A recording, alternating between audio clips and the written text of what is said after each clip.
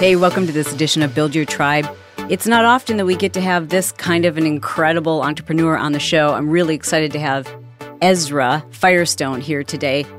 And the reason why Ezra is such a unique interview, and I think you're really going to enjoy this, is, well, because like a lot of us, he's multifaceted and he's been super successful with a physical product, a company that sells physical products, that being a makeup company.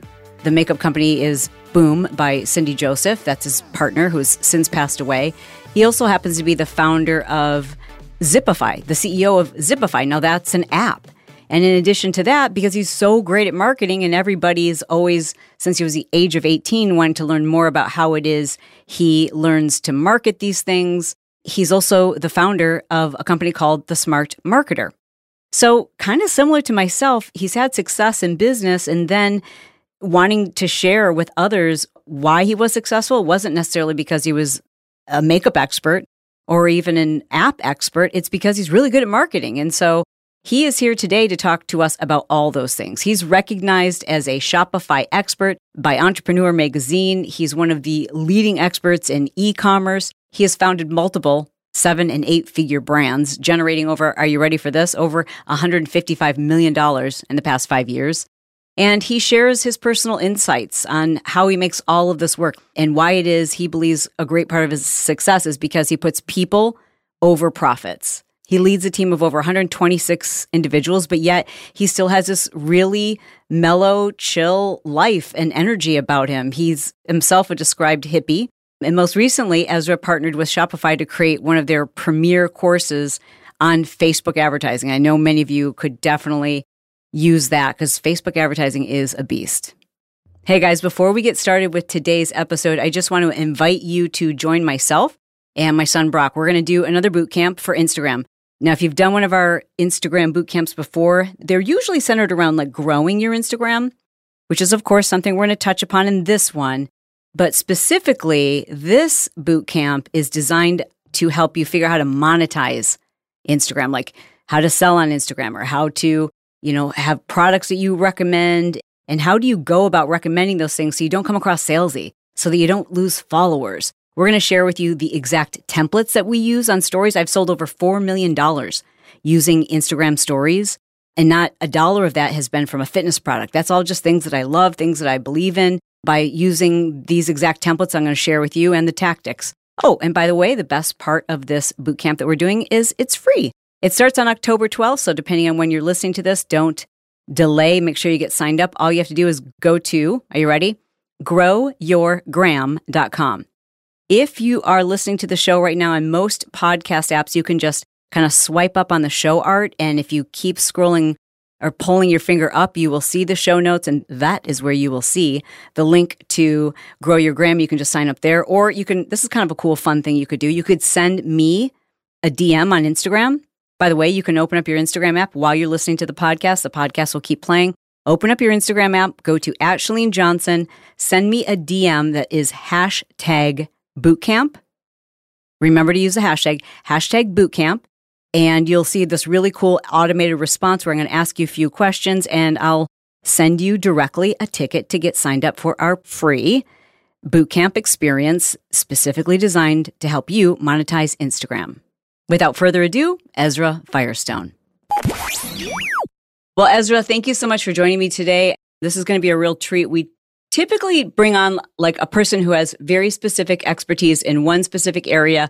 We give them a bunch of tips and then we get out. But it's really exciting for me to have someone on like you who has so much varied experience in so many different areas like digital products, e-products, software, partnerships, designing your life, like making family a part of things. There's so many things I want to get your insight on. So if you don't mind, we kind of go all over the place. I would love to. And thanks for having me on. One of my all-time favorite events that I've spoken at was your event in California. I don't know, it was 2018 or something, but it was like, it was really fun. The crowd was like, it was great. So yay, I'm happy to be here. The coolest lifers, very cool people. So thank you for that. Our live events are a good time. And we're really picky about the people we bring onto our stage. So thank you for being there. If I recall, you sold your first business in 2012. Is that accurate? Yes. Okay. So let's start first with a little bit about your entrepreneurial journey, which I know you started in your early teens or late teens. Can you tell us a little bit about what that looked like? Yeah. I grew up on a hippie commune. So sort of an alternative lifestyle experiment, group living situation in the Bay Area of California and in Hawaii. And the place I grew up was very rich with love and, community and communication and relationship and all that stuff, but had no money. I mean, less than no money. You know what I mean? Like the water would go out or, the floors would mold and people would fall through them. I mean, it's like, or the electricity would be off. So we didn't have, I remember at a very early age saying, you know what, I'm going to figure this out. I will be the person who makes money around here. I can do that. And I remember like we were having this one meeting, they do these property meetings. What are we going to do? We can't pay the bills. And it was like the power was off and the water was off. And then we were trying to figure out what to do. And I was like, you know what? I was like 12. I will figure this out. And when I came of age, when I really sort of considered myself an adult, of course I wasn't, but it was like 13 years old. I was like, I am an adult now, And at that time, poker had risen to prominence in America. It was all over ESPN and there was these websites you could play on. So I convinced my mom to give me her credit card.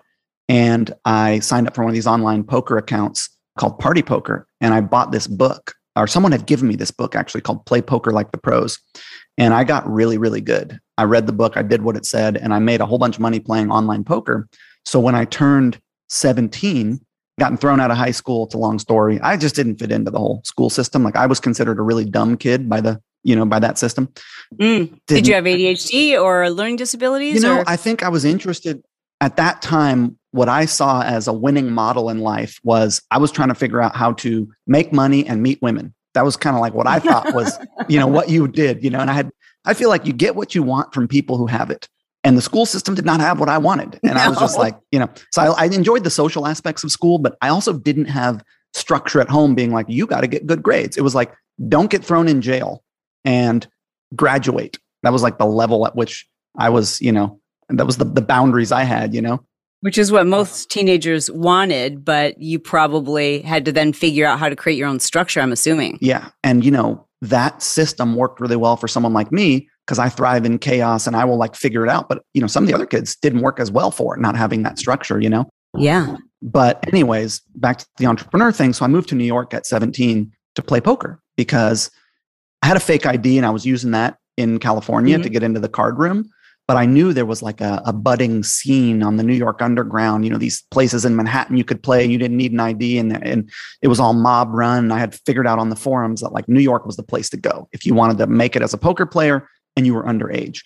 And I had a buddy out there named Cindy Joseph. So you were making money by then? Oh yeah, I was doing well. I was, maybe like 50, 60 grand a year. I mean, but for a high school person, right, it was good. And I was spending that all on like pot and, stuff that you shouldn't be spending your money on, So I had not yet figured out the art of keeping money, but I had figured out how to make it. I always had a hustle. I had a lawn mowing business and I was selling jelly beans. I was constantly hustling. And some of it was, in gray areas. My moral compass was that of a sort of, when you're hungry, you will do funny things to eat. Your moral compass stretches. You figure it out. And once you are satiated, you start looking around and saying, okay, how can I take care of the people next to me? How can I take care of my community? Like your mind expands to beyond your own immediate desires, or at least I found that to happen. Yeah.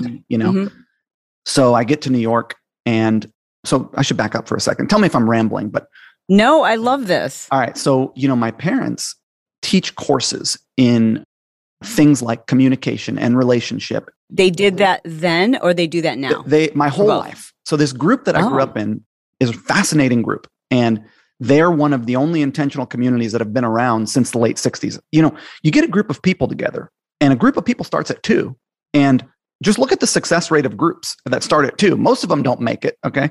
Because things come up: jealousy, money, possessions, communication, sensuality, power dynamics, gender dynamics. I mean, there's just a lot of things that you have to successfully navigate to achieve a winning relationship. And then you start layering on, okay, now you have more than 2 people you need to get along. You have to get the whole group to get along. And then there's so much more. And so what my parents in this group have been doing since the 60s is researching what does it take to live pleasurably with other people, both in a intimate one-to-one setting between partners, lovers, married folks, and folks who just want to live together pleasurably and maybe are not having intimacy as part of that relating. Is there a documentary on this group? there should be. And then one day I will create one, but there isn't. But we could go down that rabbit hole. They're a fascinating group. And your parents are still, and not to like divert this conversation, but I've heard in many, conversations and other podcast interviews, you kind of like refer to it in a surface level, but this is how you grew up. Yeah. In essence, people who grew up in the Catholic Church or grew up in a part of a community, you grew up in part of this community. Your parents, I assume, are still part of this community. Yeah, I am a product of this place and that conditioning. And what was interesting about it is that, there's a lot of groups of people who are out there who have content on how you can live a more pleasurable life. You are actually one of them. You and your husband, you guys make content that people consume that talks about how you can have more in life in various ways. Okay, business, money, whatever. And many of them, I don't put you in this category, but many of them are what I call get well, which is like, hey, you're broken and here's all the ways in which you're flawed, and I can get you right. I can get you well if you subscribe to my stuff, if you buy my stuff. They're for profit. They're basically like, you stink, buy deodorant. Your teeth are too yellow, whiten them. Almost looking for broken. Yeah, and selling people on their inadequacies only to then say, hey, I've got the solution here, and it is my dogma that I will prescribe to you, that you then subscribe to. And if you think this way, now you're a right person and you'll make it in the world. And that's one way to go. And that's very popular. But the perspective that this group that I am comes from is, hey, you're right just as you are. We are not trying to fix you. You do not need any fixing. You're the right size. You're the right shape. You're the right age. And you see this reflected in my brand messaging at Boom, which I'm sure you'll talk about. You are the right color. There is nothing wrong with you. And we have nothing to sell you. We are a descriptive, not a prescriptive organization. We will describe for you what we have found to work. Feel free to try those viewpoints on if you're interested. And any that sound good, take them away with you. But we're not prescribing you something that you got to subscribe to then become right. We think you're right as you are. And we have some viewpoints on ways of viewing your world and ways of going about relating that you may find are winning, that help, that have you lead a more pleasurable and more fun life. Well, but that is so much of what your theology was and what you experienced growing up. But I have to assume that has to have influenced your marketing. It has. And I remembered where I was going with this, which was Cindy Joseph, who was my business partner in Boom, who passed away, was a person who would come take these courses. And so she's the friend that I had in New York. I was 17. She was 54. We had become buddies. And I was like, hey. How did you even meet, if I can ask that question? Well, she would come to my house to take these courses, right? That my parents teach. Okay. And so I would see her down, and say, hey, how's it going? What's your name? We'd talk. And so you live in New York. Tell me about that. So you're a model. Tell me about that. I was interested in her and her life. And so I became friends with her and she'd come take these courses. And over the course of several years, we'd hang out and talk and have lunch or whatever. So when I wanted to move to New York, I was like, I know somebody in New York. I will call her. So I called her and I said, hey, I want to move to New York. Can I live with you? And she said, pay me $400 a month and you can move in for rent. And she lived in Yonkers, which is like 30 minutes outside the city. Wow. So I moved in with her. And we were a bit of an odd couple in terms of not romantically, but like, we were best friends and I was 18 and she was 54. And that's not a very common relational dynamic. And so she would tell me about what her experience was of being an aging woman in society. And I would tell her about my experience of being a young man in society. And so we'd have these conversations that eventually evolved into Boom, which is my most successful business. But after getting to New York, playing poker for a while, I realized this is a terrible strategy for making money and meeting women. It's fun, but you have to stay up all night and you are trading your direct time for money and you're hanging out with a bunch of degenerates who are eating Butterfingers and pounding Red Bulls until 6 a.m. And it's like you're up all night and you sleep all day. And I got to figure out another hustle here. Like this is not going to get me my goals, So I ended up finding my way into e-commerce, long story short. Well, it's interesting to hear about your friendship that developed with this woman who was 20, 30 years your senior at the time. And she kind of introduced you to, or made it possible for you to get your start in New York City. When did you come back together to form what is known as Boom? So while I was still living with her, I moved out. I lived with her from 2005 to 2008. I moved into the city from Yonkers in 2008, but I had already gotten into e-commerce. And I had in 2007. And so I was living in the city and I was running this e-commerce business. It's going really well. But the problem with drop shipping is like, hey, someone sees a Marge Simpson wig on my site. They buy it from me. They give me $35. I then fax Elliot, who's got an apple pie in hand at the time. He, ships the wig out and charges me $15, right? Problem is, He never knows how much he has in stock because it's all in Juan's head. He doesn't have a CRM or ERP system or nothing. He's just got Juanito in the back who's keeping track of all this. So he doesn't know if he has a Marge Simpson wig in stock. I already sold it.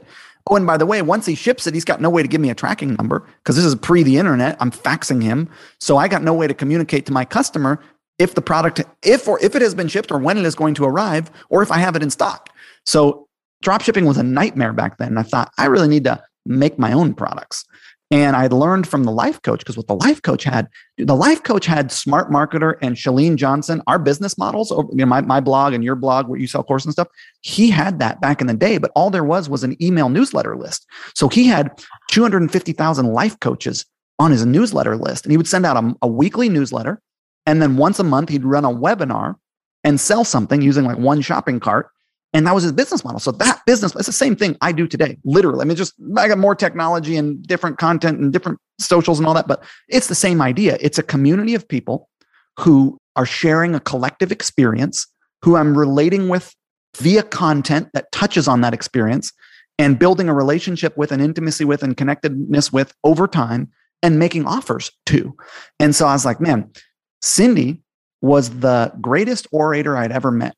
She was inspiring and passionate, and she could sell you on any damn thing. It did not matter what it was. She was just a natural born saleswoman and was super compelling. And I was like, okay, we have all these conversations about, ageism and, the experience of being a woman and all this kind of stuff that stems from the place I grew up.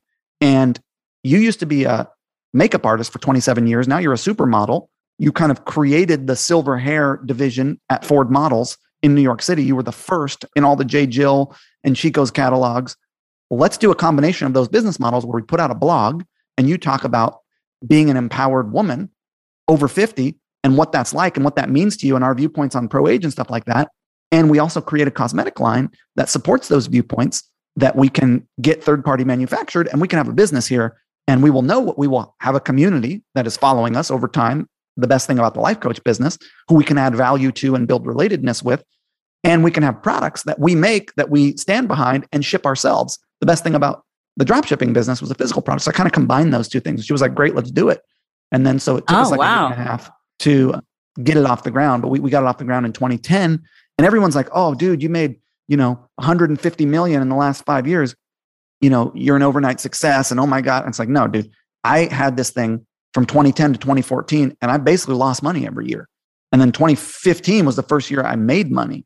And then it's been really successful since then. But I was not immediately successful. Reason being, back in the day, there was no Facebook ads. There was no contextual targeting. There was only search engine optimization and Google AdWords. And you know what nobody is searching for? Pro-age makeup. Nobody.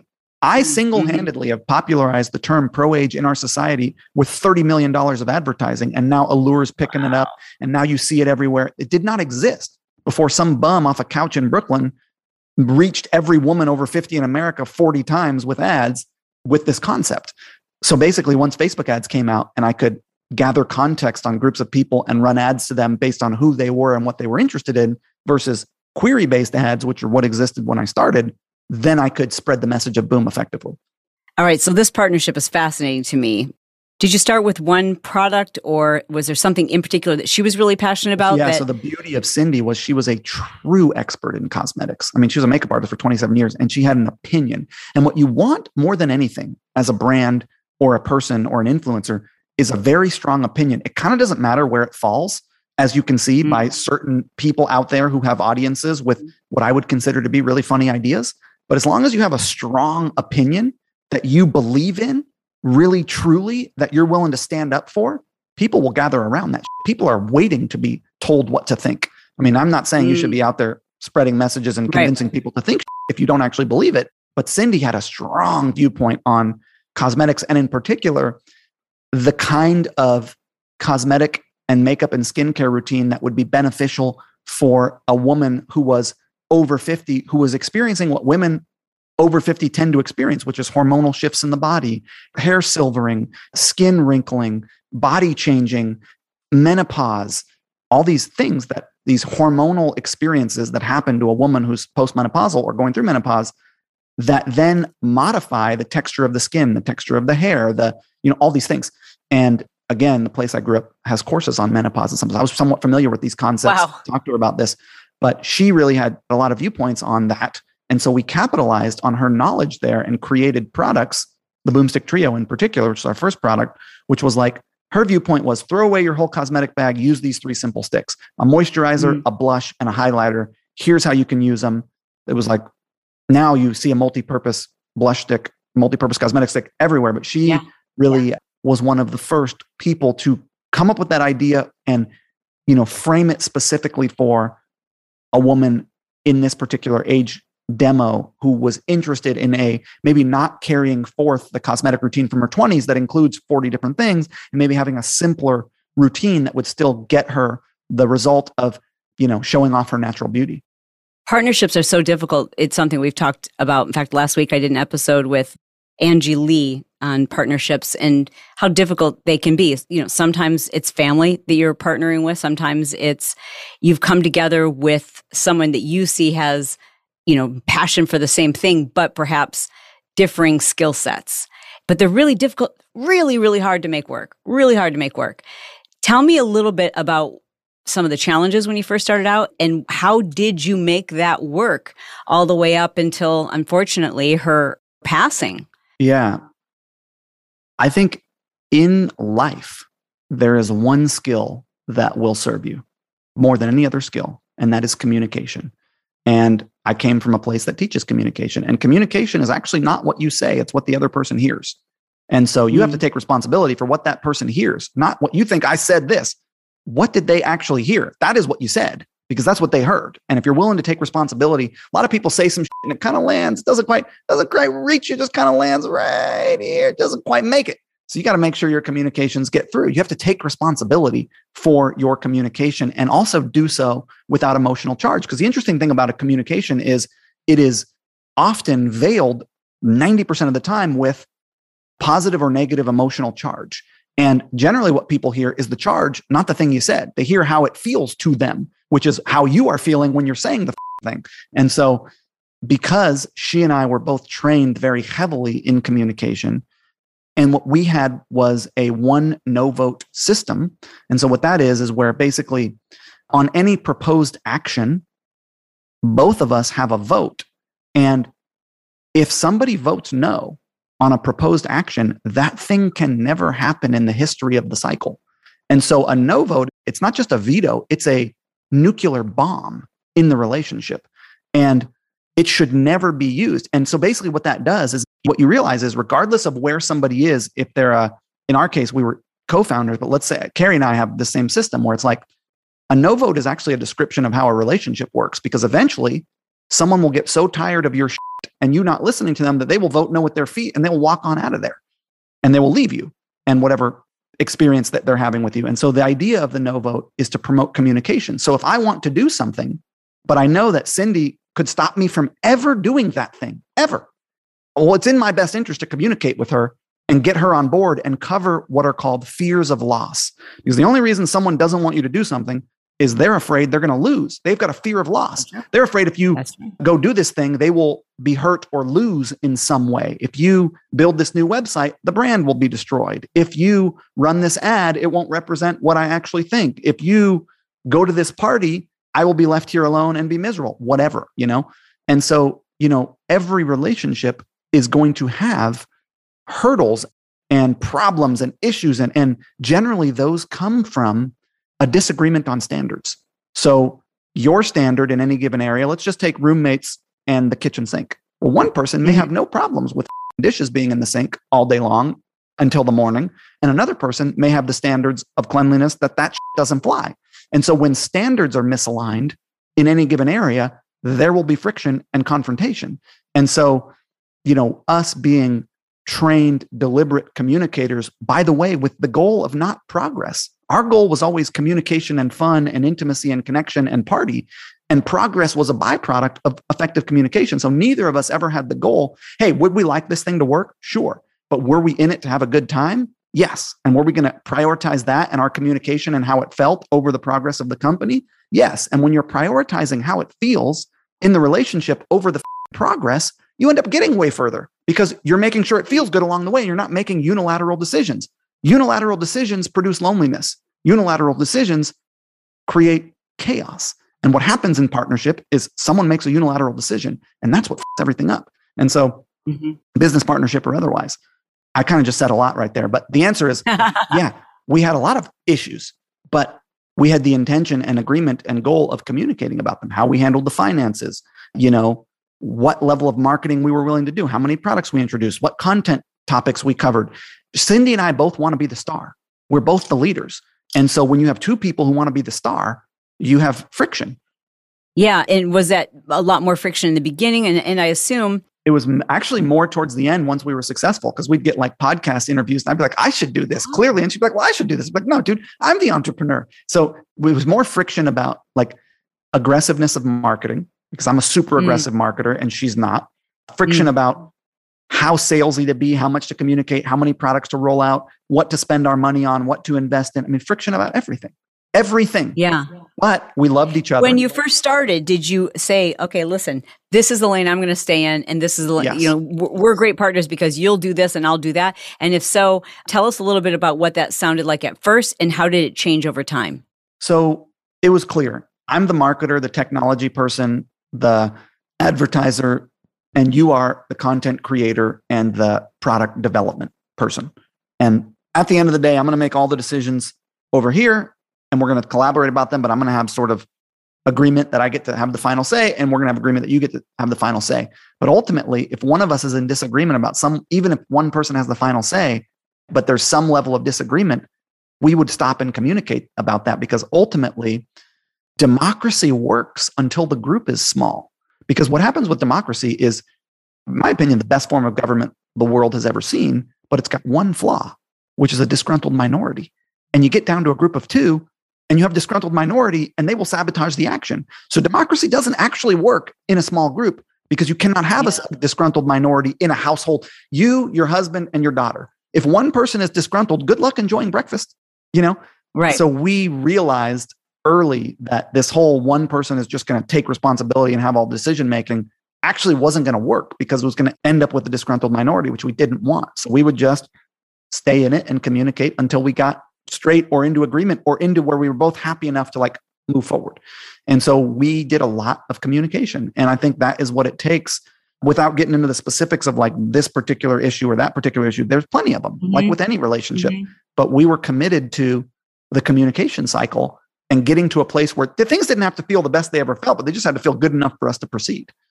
I think it's almost unavoidable when there's a partnership to at some point or another feel like you have your self-orientation bias, meaning I think I'm doing more work than you. I'm pulling more of the weight. I'm doing the more important thing. I'm doing the heavy lifting. I'm doing the thing that's moving the needle. And this can happen in relationships that are, non-business partnerships too, that can happen in your partnership with your significant other. We all have that orientation where we kind of only see what we're doing. Did that ever creep into your partnership? Sure. Like, I knew I was doing all the marketing work. There came a point where she actually wanted to check out. By 2014, she realized she was done. She was overwhelmed. She was full. She'd worked her whole life. She was ready to check out. I will make all the decisions from here on out. Beautiful. You sit back and collect a check. And so we were having a little bit of that friction before that. But ultimately, the deals that I like to make are expenses off the top 50-50. And, if you play the sort of existential or sort of, if you play the accountant, if you play tit for tat in a relationship, you're going to lose. Tit for tat does not work. Tit for tat is not an accurate assessment of a group effort. All there is we together have a goal, and we are going to use our combined energy to achieve that goal. And we both feel good about what we're investing. If we both feel good about what we're investing, we're both in agreement about how we're using our combined energy to get to this goal, then it doesn't matter how much I did or how much you did. What matters is, are we getting to where we want to go? And are we in agreement about that? And, you see this a lot in relationships where, men in particular will value the production, the classic dynamic of a man-woman relationship. And I understand that is it's gender. I'm just giving one example. This is not to exclude any other genders or any other people and how they identify and any other relational dynamics, but there is we have to always have these little forewarnings. Yes, we understand. I think it's important to say that, but there is a sort of, relational dynamic that exists in a lot of places in this country where the man is the producer and the woman is at home with the kids, right? Or the housewife. And she's cooking and she's cleaning and she's taking care of the kids and doing the laundry and sort of doing the cycles in the home, which allow for the man to go out and produce. And he's gone at work producing. But often both the man and the woman will value the energy of the production more than all these other cycles. And that is just, and one of the other things to remember is that with production, first there is desire. And who had the desire? Because generally the guy was happy eating out of a can on a plate on the floor. Generally the women in these relationships tend to bring the desire, but that's a whole separate conversation. The point is that in a relationship, if you play tit for tat, now you're tabulating and you're counting, well, I took out the laundry, so you should take out the trash, and I picked up the kids. It's like, as long as you're playing the one for one and you owe me and I owe you, what kind of fun is that? How much you're counting all the time and you're tabulating all the time, and you're not actually acknowledging the wholeness of an effort, which takes 2 people or 3 people, or how many ever people are playing, and whatever it is you're trying to achieve. And all energy output is, if you draw the line around both bodies and around both, like, don't draw the line around yourself, draw the line around the whole thing. And then you get it all. I am using, if let's say you're this guy, in our case, I do the cooking and cleaning around here, but that's just how we work it out. But I'm not saying there's a right or wrong way. By the way, I'm pro any way that you want to do it in your relationship and whoever does what. I think rock and roll. This is not a value judgment against that dynamic. Right. It is a value judgment against that perception of that dynamic. And I think the better way to play is to draw the line around all of the activity and have the viewpoint that you are using the other person and the other person is using you to achieve these things that you both want done. And all of the output is valid and wonderful and amazing. And there is no, this output is more valuable than this output. It's like, no, this is all the 2 of us, in my and Cindy's case, are doing these things. And I need you doing that and want you doing that. And you need me and want me doing this. And I'm excited to do this. And you're excited to do that. And whatever energy and whatever time, it doesn't matter. We're drawing the circle around the whole thing. And are we having fun and being successful and enjoying what we're doing? There's no need for accounting. Accounting is a waste of time. Well, I love that. I love that in theory and I love that in philosophy. But then, and I'm thinking about how true that can be in relationships and in certain partnerships. But I'm also thinking that there's probably somebody out there right now who's thinking, but wait a second.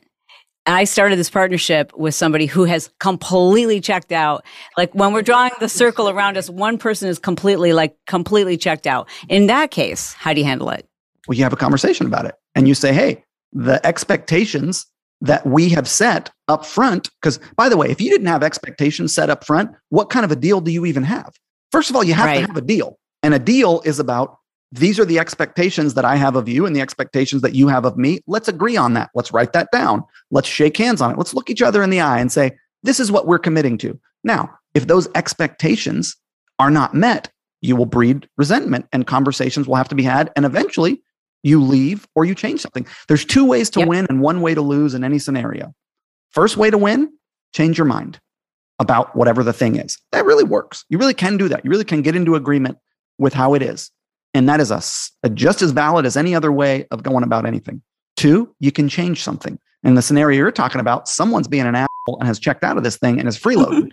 That person either has to change their behavior or they got to go or you got to go. Or you got to have a conversation that motivates them to do something different. Or you got to understand, they just had a divorce. They're checked out right now.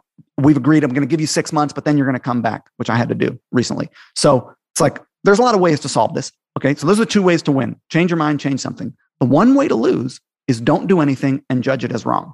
That's how you lose at anything. You don't change anything and you say, this is bad. Now you're losing. Yeah, that's great. I love that. So you had this partnership, started in 2010, and you say by 2014, Cindy was already like, listen, she's probably 65, I guess, by that date. We weren't making much money, and the money that we were making was not being spent. She was using. So basically, it just wasn't going well. And she was like, I'm overwhelmed, I'm tired. And so October 2014, I took over in full. And then once I took over in full, I had more free reins of the advertising. And then ultimately, that's what scaled us. When you took over in full, then was she still involved in the formulation? She was still involved in product. Yeah, because she was a product expert and she really loved that. And that didn't take a lot of time and energy. And she'd go back and forth with the suppliers. Now, I should say on the side, 2012, I had started Smart Marketer. 2014, I'd started Zipify. I had bought and built and sold. I had a services agency. I was doing all kinds of other stuff. aside from Boom. Once Boom really took off, then I started putting 80% of my attention on it because it was my, greatest wealth creation vehicle. And I think that, there's a level at which in business, the goal is wealth creation, right? Like there's a level at which you're doing it to make money. And you're also doing it for a number of other reasons, but ultimately it has to make money in order for you to feel good about it and in order for you to be able to keep doing it. All right. Last question I want to ask you. This has been amazing, by the way. When you look at yourself as an entrepreneur, if you were coaching you and you had to look at who you are today, not even 5 years ago, but today, what is the one thing that you feel like you need to work on this particular area or skill set? If I was coaching me today, well, I don't think I'm objective about myself, for one. So let's just caveat with, I'm going to buy a little time by throwing that out there. I think I would tell myself I should write more. Because. And that is because what? Well, something happens with literal writing. Pen to paper writing? Paper, not typing, writing, that I can access a state of mind, a way of being, a creation energy that I can't get anywhere else and that I don't think I do enough of. Wow. So is that more for flow state and creativity and, just bringing out your greatness, not so much like this is costing me money in my business or this I think it's all of it. I think it's like I'll end up writing down ideas that I need to do on Boom, or I'll have realizations of some shit that needs to happen on Zipify, or I'll write some crazy blog post, or I will write a poem, or it's like, I don't think you can separate any of these things. I think you are one being having one experience, and it is all interconnected, and everything relates to everything else, and how you be in one area is how you be in every other area. And so I know there's this goal to like separate things out, and no, I am this way at work and I am this way at home. It's like, but it's not actually how it is. There's only now, and there is only you. And so I don't know that I can isolate it. I think it is I just feel I should do that and that will be good. And so I don't know, And what do you use as a barometer to know that like, okay, I'm not enjoying this enough, or I'm getting too deep into the work, or I don't have the balance that I need? Well, how do you know when that's off for you? I mean, generally there are symptoms, like for example, I have to pee every 5 minutes. Maybe I drank too much coffee, dude, or maybe I'm drinking too much coffee, or, I'm not sleeping well. I'm tired during the day, or I feel I'm. Like, are those specific for you? Like I've had all of those. Oh, this is showing up. No, I've had all those. I noticed I'm checking out 15 minutes into every meeting. What is going on? Okay, I'm not present. If I'm not present, there's some shit that's not right here. I mean, look, you can give yourself freedom. You check out, you come back. But if I check out and I'm not coming back, what's going on? So like, I feel like there are symptoms that you can notice if you're paying attention to your world. You'll notice that your world is talking to you. And if you're willing to notice, you will notice. And I'm looking for signs. I'm looking to notice what's happening and how I'm feeling and what's going on. And so I notice things. I noticed that I haven't written in 6 months. I should write more, Yeah. Well, this has been awesome. Thank you so much for, being so transparent. Yeah, super fun. And I cannot wait for this documentary about I know, I got to get on. I keep, I also have to do it while, a lot of these folks are in their 70s, 80s. So it's like, I gotta get on it, Let's go. All right. Well, awesome. Thanks so much, Ezra. We'll talk to you soon. Hey guys, I know you enjoyed that episode. He's amazing, isn't he? Okay. So Ezra, I could talk to him for hours, and literally I did and have. He's one of those people that's just really a fun person to follow on social media. You're going to see his like regular posts, but you want to follow him on his stories because his life is like crazy. And you're going to hear from him again on a future episode where we're going to specifically talk about how he grew and multiplied his successful businesses and the strategies that he put in place to sell them. So if you're one of those people who I hope you are, you're thinking about your exit strategy even before you start to build your brand, you do not want to miss those episodes. That's why it's really important that you make sure you're subscribed to the show. Ezra will also share more in those upcoming episodes about his partnerships as well as the role of his family and how that helps him to make really important decisions. Please be sure to check out Ezra at smartmarketer.com, at zipify.com, or you can follow him in social media. He is at Ezra Firestone. Thanks for subscribing.